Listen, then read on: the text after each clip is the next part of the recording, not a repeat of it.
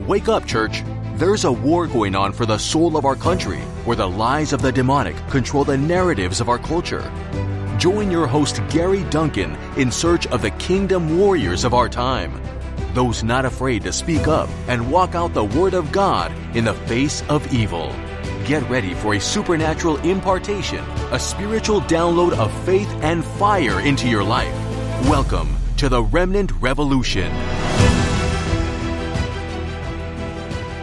All right, Rick. Hey, great to have you, Rick. This is Rick Norris, a good friend of mine. And just one thing on your bio is, you know, I'm looking up here, you got Mr. Bluesy Vox. Is it Bluesy Vox? How do you say Bluesy. it? Bluesy Vox. You are a blues artist. Well, I'm considered, vocally I go there a lot. I came up through the R&B ranks and, and grew up, through the clubs and then did the circuit and then the concert circuit and blah, blah, blah. Yeah. And my roots always come out in a lot of the stuff I write and record and produce and perform. 40 years in the business. You've seen a lot, I'm sure. Well, over actually. Over 40. Quite a bit. You're still a young guy. Right? I like it. Yeah. Okay. Yeah. Stop. What the girl do? Stop. You bring it on. Well, I'm glad you accept this invitation to sit down and talk a little bit about the secret place, but especially what we're going through in this day and age. And just for those watching, this is my closet. This is where my clothes are. Nothing fancy, but this is my secret place, a place that I commune with God, that I sit and I listen and I look to hear from what He says from His Word. And so, hey, wherever you can find a place to hear God quietly without distractions, go do it. That's what the Bible says, and that's what I'm doing.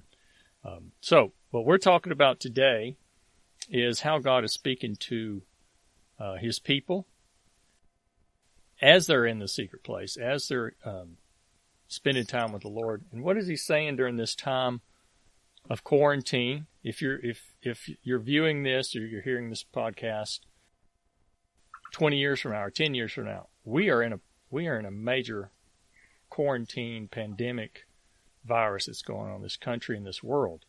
It's pretty much shut down everything except hospitals and grocery stores and some takeout restaurants. So where we're at in this, I'd like to hear from those that are really seeking after God's heart and His voice as to what He's saying, all across the globe, actually, whether it's in business, in politics, in government, in church, and religion, and just to hear what He's telling this world. So that's why I brought Rick on. And Rick, you've got a couple of books out you've written, but the one that I've been reading is the Restoration book, and which you wrote back in 2008, I believe, 2006, 2008, and just the first chapter or so, it's like I'm reading something you wrote that long ago is like spot on today that we're dealing with. So, what is God saying to you right now in this time we're in? What's it been saying to you about? Saying to you personally, and then saying to the church, and then saying, what do we need to do out of that? Well, I know that's a lot of questions. You want me to repeat No, them? that's fine. Yeah, no, I am dragging my knuckles into the 21st century, so you might have to meander back in here. Okay. Seriously, the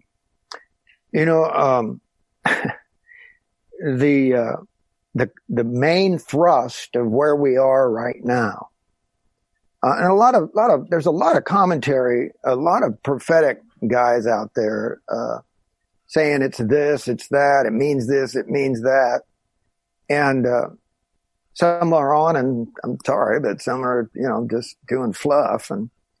But let me put it this way: when Jesus when he was 12, he went into the temple, right, and chided and exposed and humiliated the fat cat theologians hanging around the temple at that time with revelation way over their heads, and they were astonished.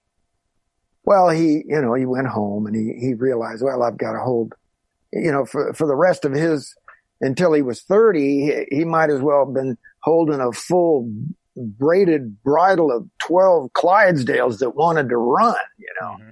All the revelation, wisdom, and zeal you can imagine. That's why it says, the zeal of the Lord has consumed me. And he had to hold that in till he was 30. Well, when he came out, he went into the wilderness to be tempted. When he came out of the wilderness, you would think, to start his formal ministry, you would think the first thing out of his mouth would be pretty heavy on his heart and the main thrust of where he was going to go with it. The first thing he said out of his mouth was repent. And, that's an archaic word to us today. You say repent to the average person and they go different places mentally, but the general, subconscious imagery is a dirty homeless guy with a big placard walking him back and forth in front of City Hall or something, right? Movies have done good for depicting that, haven't they? Oh yeah. And so they've relegated that to, something, irrelevant to our culture. And it's the most relevant thing we need to deal with. Well, so anyway, that's the big picture. And, why would he lift his hand of protection? Why? That's the big question. Why did he lift his hand of protection? And, he's always done that. The Bible, the Old Testament says, these things were written for our admonition the New Testament says these things were written referring to the Old Testament. These things were written for our admonition upon whom the ends of the world have come. So what it's really saying there is that, hey, you're supposed to learn from our mistakes, folks. Okay. And he over and over, redundantly, he dealt with Israel this way. He would bless Israel so heavy, they would get distracted, busy, self-centered, self-focused, myopic, right? Like I always say, it's easy to kill a white-tailed deer from a tree stand because they never look up, right? Okay, yeah. And that's, and so what I call Mr. Damage, Satan, he's up in that tree, and most people are just do-dee-do. They're just going about their business, fixing this and making that, and being somebody. Spiritual warfare in higher places. Spiritual warfare in higher places. Yeah, he's up there, and I in one of my recent videos, on one of my other channels, I mentioned that is, when Satan fell, well, let me back up and say, people say, well, yeah, what's going on right now is Satan's getting kicked out. There's war in heaven and Satan's getting kicked out of the third heaven. No. He was already kicked out of the third heaven. When he fell, they set up in the second heaven because they could block the prayers of the saints and set up strongholds. Now, for those that might not follow that talking point, I guess, or just the three types of heaven. Heaven is earth, right? Paul mentions that, yeah. Okay. Mm-hmm. And then second heaven is where powers and principalities rule. Yes. Third heaven is where Jesus is. Yeah. Okay. And you'd be surprised how many Christians don't have a clue about this right there in front of them the whole time. That's why Paul said we battle not against flesh and blood, but against powers, principalities, spiritual wickedness in heavenly places. Mm-hmm. And that last word in the Greek is cosmokratopoi. And it sounds important. I just had to throw that in there. Sounds fancy. Seriously, it's all Greek to me after all these years. But seriously, this is hardly the time for levity with what's going on the planet. So I have to watch myself. I'm a combat veteran. I found out humor helps, right? Okay. Keep the troops' morale up. But David said, when I sinned, the heavens became like brass, right? So if we break the communications, God can't get through because he's delegated. Ultimately he can, of course. It's what he lift his hand of protection. But what we're looking at is God is delegated free will to us because we have responsibilities. We're being groomed to rule and reign with Christ. So we have a privileged mandate to bring those strongholds down, right? In the second heaven. That's what Paul is talking about, right? He says, we after he says that about tearing down the strongholds, and everything that exalts itself against the knowledge of God, right? Mm-hmm. So that's part of our mandate is to bring all that down. And of course, people say, well, if Satan was completely defeated at the cross, right?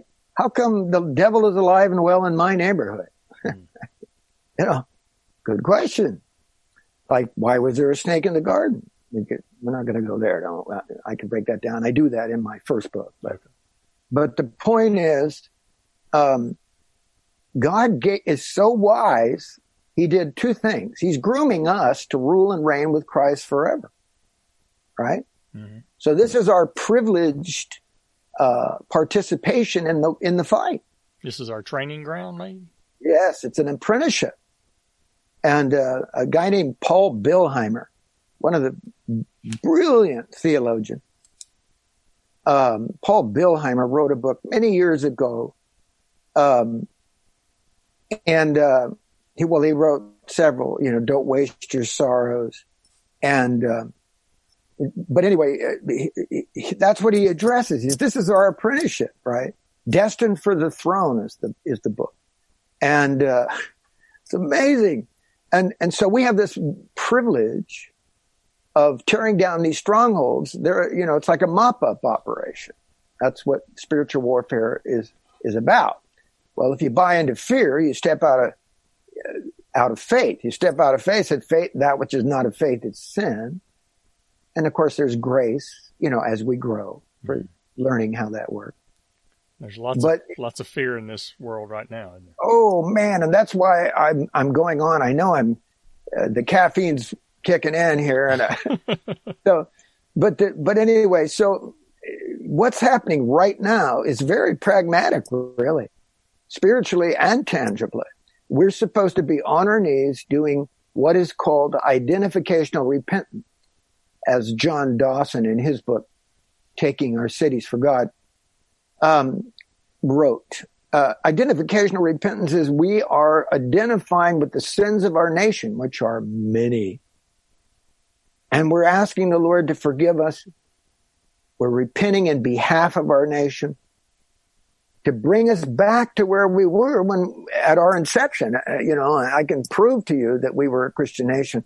Boy, that's a popular thing right now. Oh yeah. Nobody wants to hear that. Well, what's amazing, God's calling us to repent. At the same time, the other side is beating the daylights out of Christianity and marriage and those foundational principles that we believe in. And it's through media. We see it. You can't turn the television on without feeling like, being a Christian is a bad thing, or being wealthy is a bad thing, or believing that marriage is the right way to go, man, woman only, and that's a bad thing. So, there's definitely a war going on. It's a cultural war, the way from what I see. But we're fighting two types of wars. We got the spiritual part, but we also have where we're on the earth trying to do good. Yeah. Well, it always, ends up on terra firma.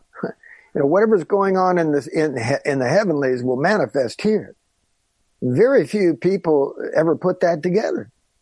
They don't press in far enough to break through. Explain that just a little bit deeper.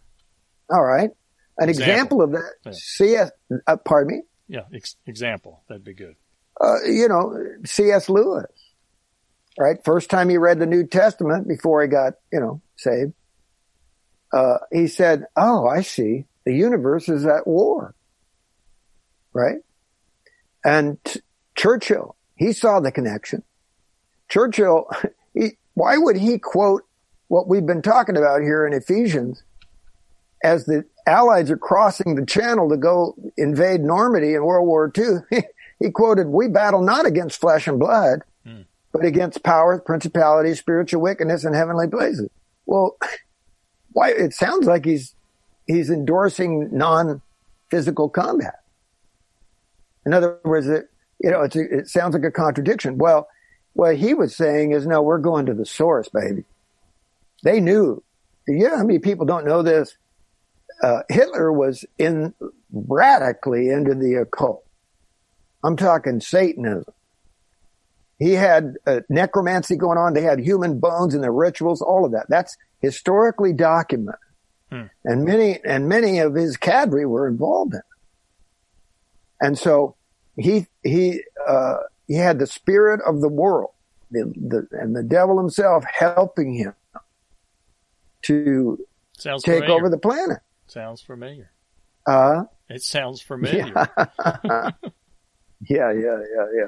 But we won't go there. So Churchill So the bottom line is they knew what they were dealing with. So in answer to that, we're in a war.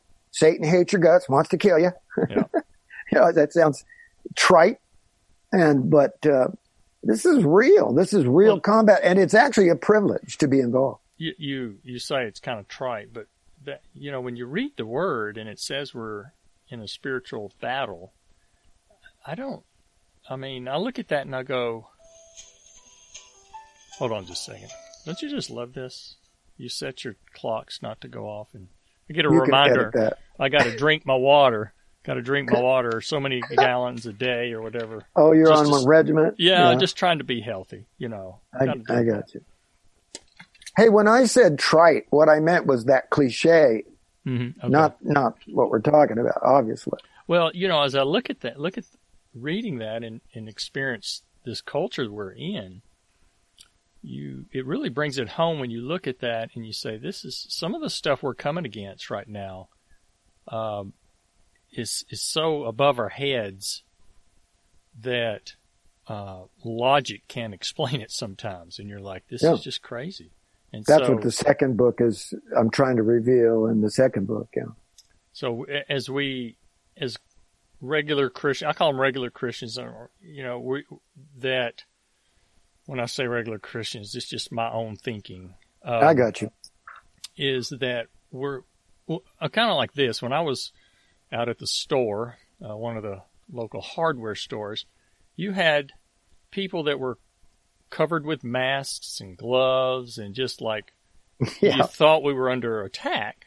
And then you had other people that were just walking with no protection and people of older age, which are more susceptible to what's going on, to the war that's that's attacking the older people mainly. They were walking around with no protection. It was kind of like it was a surreal situation where you had two different worlds in the same space. Two levels of fear. One may have not been fear at all. Just like that's what I meant. I was one of those crazies that didn't wear masks and gloves, and I'm like, I guess I could be bad for that, but at the same time, I try not to use religion as any kind of protector. But I don't know. It's just, I wasn't going to succumb to the fear that was being perpetrated upon the people to this country, that we're seeing really pushed on this country. The spirit of fear on this country has gripped the world. And at some point you look at it and you go, how much of that is really manufactured fear and how much of it is actually, be smart, wash your hands, don't cough in people's faces, don't lick your hand and smack somebody in the face, something stupid. Just protect yourself, because our bodies have to fight off naturally. God created our bodies to fight viruses, and healthy people can fight the virus, and it's actually helps them, from what I understand, is because you create an antibody and your body naturally fights it off. It's the people that can't, because their immune system and their bodies are struggling. Anyway, I go off a path there, but anyway, it struck me well, weird. no, that's not going off the path, because what you just touched on is one of the most important things that you can know as a Christian, or period.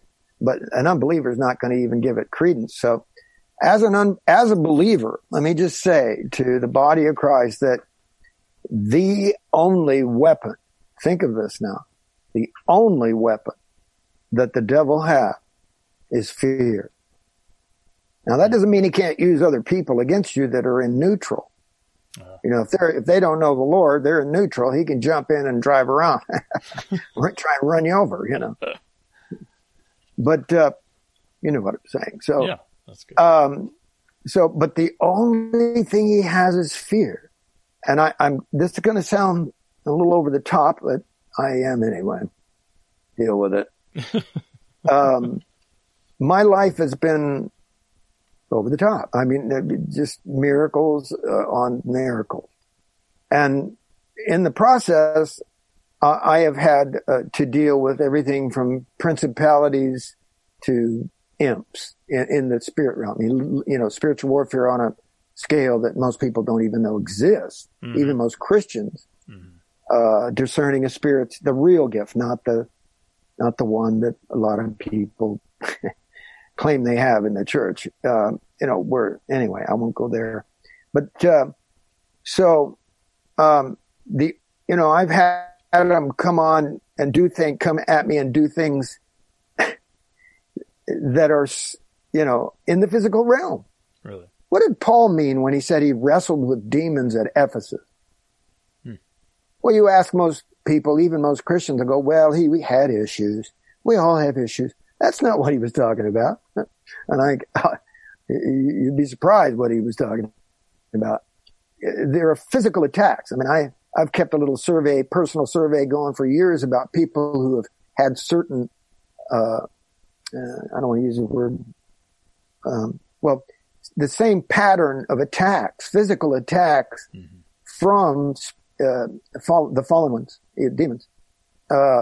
And they all describe the exact same thing. Hundreds of them, right? Yeah, there's, I've heard that by many people. There's one guy I listen to occasionally. I'll think of it in a minute, but he talks about that very thing, being physically attacked by the demonic. Yeah. And most Christians are so nominal they lack intimacy with God. That's the best way to say it. They lack intimacy with the Spirit of the Lord, because they just haven't spent time with Him. You know, they do Christianity. They go to church. They're involved in the church. They do stuff in the church, and it's, you know, and they pray. They have a little devotional time and, you know, that kind of thing, but they don't press in. There's not a massive encounter on a regular basis. Yeah. Well, there's a difference between believing and even pursuing, but, and the word you used, and that's an encounter. If you want an encounter and you pursue an encounter, eventually you're going to break through. Okay. And He's going to show up and, you know, He blew my little game out of the water. I had a sovereign conversion. I was a criminal. And He showed up. You know, and it was a whole nother ball game then. Thanks again for listening to this episode of Remnant Revolution. If you liked what you heard, please leave a comment and rating in iTunes and Google Play. This helps us get heard by more people. And don't forget to share the podcast with your friends and family. Be sure to visit www.remnantrevolution.org to join the conversation, access the show notes, and keep up to date on important events and programming. To catch all the latest from me, you can follow me on Instagram at Remnant Revolution. Till next time, armor up, stand up, and speak up.